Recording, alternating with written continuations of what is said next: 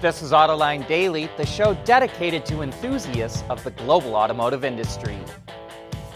Last year, SCA reached an $800 million settlement with the U.S. Justice Department and California Air Resources Board to resolve accusations that it installed defeat devices in vehicles to cheat on diesel emission tests.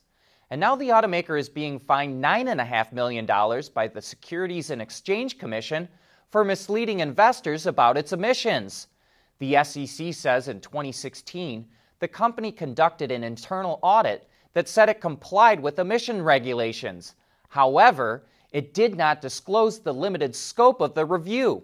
The SEC has been busy fining automakers recently. Last week, it fined BMW $18 million for misleading investors about its sales figures.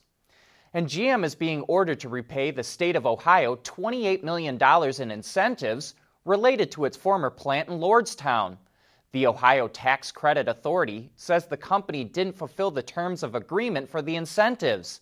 Last year, the automaker closed the plant, but it was supposed to keep it open until 2028.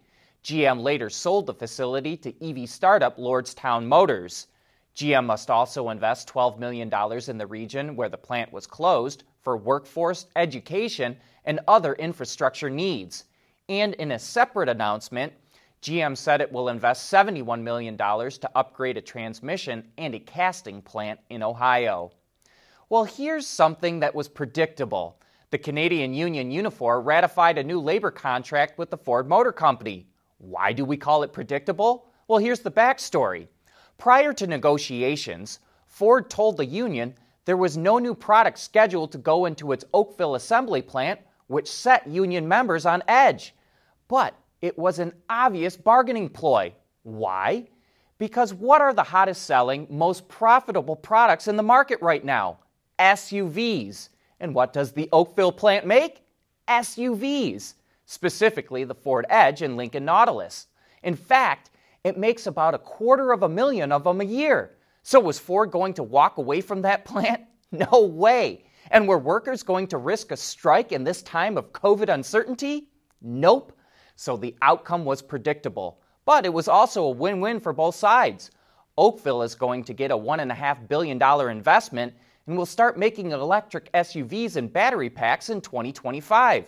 There's more details to the contract that you can follow up on in the link in today's transcript or in the description box below.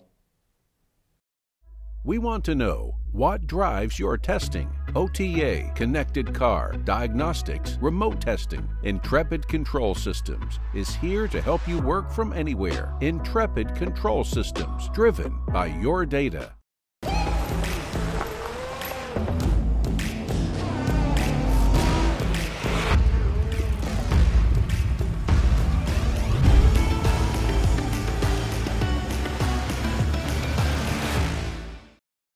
Ford's new F-150 is even more capable than before.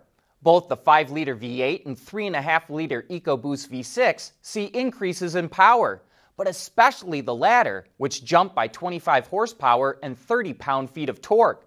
That helped bump the truck's tow rating to 14,000 pounds, which is an increase of 800 pounds over the 2020 model. It also has a best-in-class payload of 3,325 pounds. A newcomer to the F-150 lineup is the 3.5-liter Power Boost, which is a full hybrid setup that produces 430 horsepower and 570 pound-feet of torque. The new 2021 F-150 goes on sale this fall. It was only a week ago that Tesla teased the ridiculously fast Model S Plaid that will do 0 to 60 in under 2 seconds. And Lucid is showing off that Tesla won't be the only one with a super fast EV. The automaker released a video on Twitter of its Air sedan eclipsing the quarter mile in 9.245 seconds at over 157 miles per hour. That's blistering fast. And Lucid says, quote, "Stay tuned for more." Could that mean it thinks it could eke out even more from the powertrain? I don't know about that, but I do know we'll be tuning in. The Hyundai Group announced it formed a new division called New Horizons Studio to develop unique mobility vehicles. The first concept it's working on is the Hyundai Elevate, a vehicle that debuted at CES last year and uses articulated legs to go practically anywhere. These are the kinds of vehicles New Horizons Studio will make, ones that target customers who travel in unconventional and off-road terrain. As the VP of the studio says, quote, "We aim to create the world's first Transformer-class vehicle." Genesis released more details on the U.S. version of the handsome all-new G80. The base engine is a 2.5-liter turbo that produces 300 horsepower and 311 pound-feet of torque.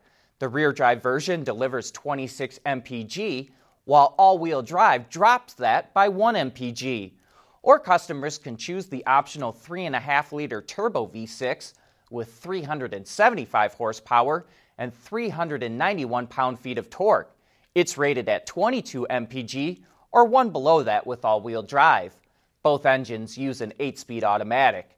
Prices start at $48,700, while a fully loaded one will top out around $68,000.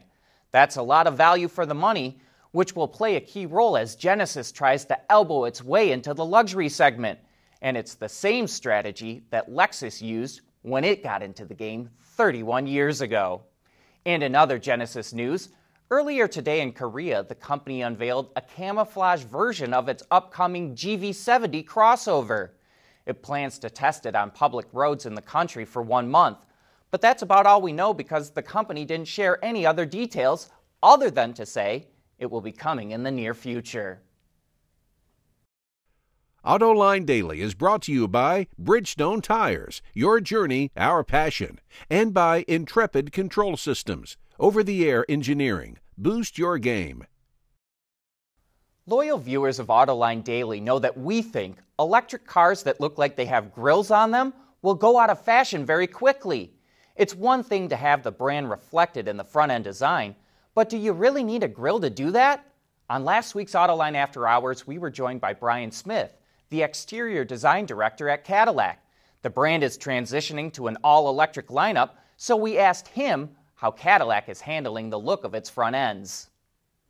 I think the Cadillac Lyriq that we just unveiled back in August is a good example of one way to be creative about the face of an EV, still representing the brand's heritage and lineage.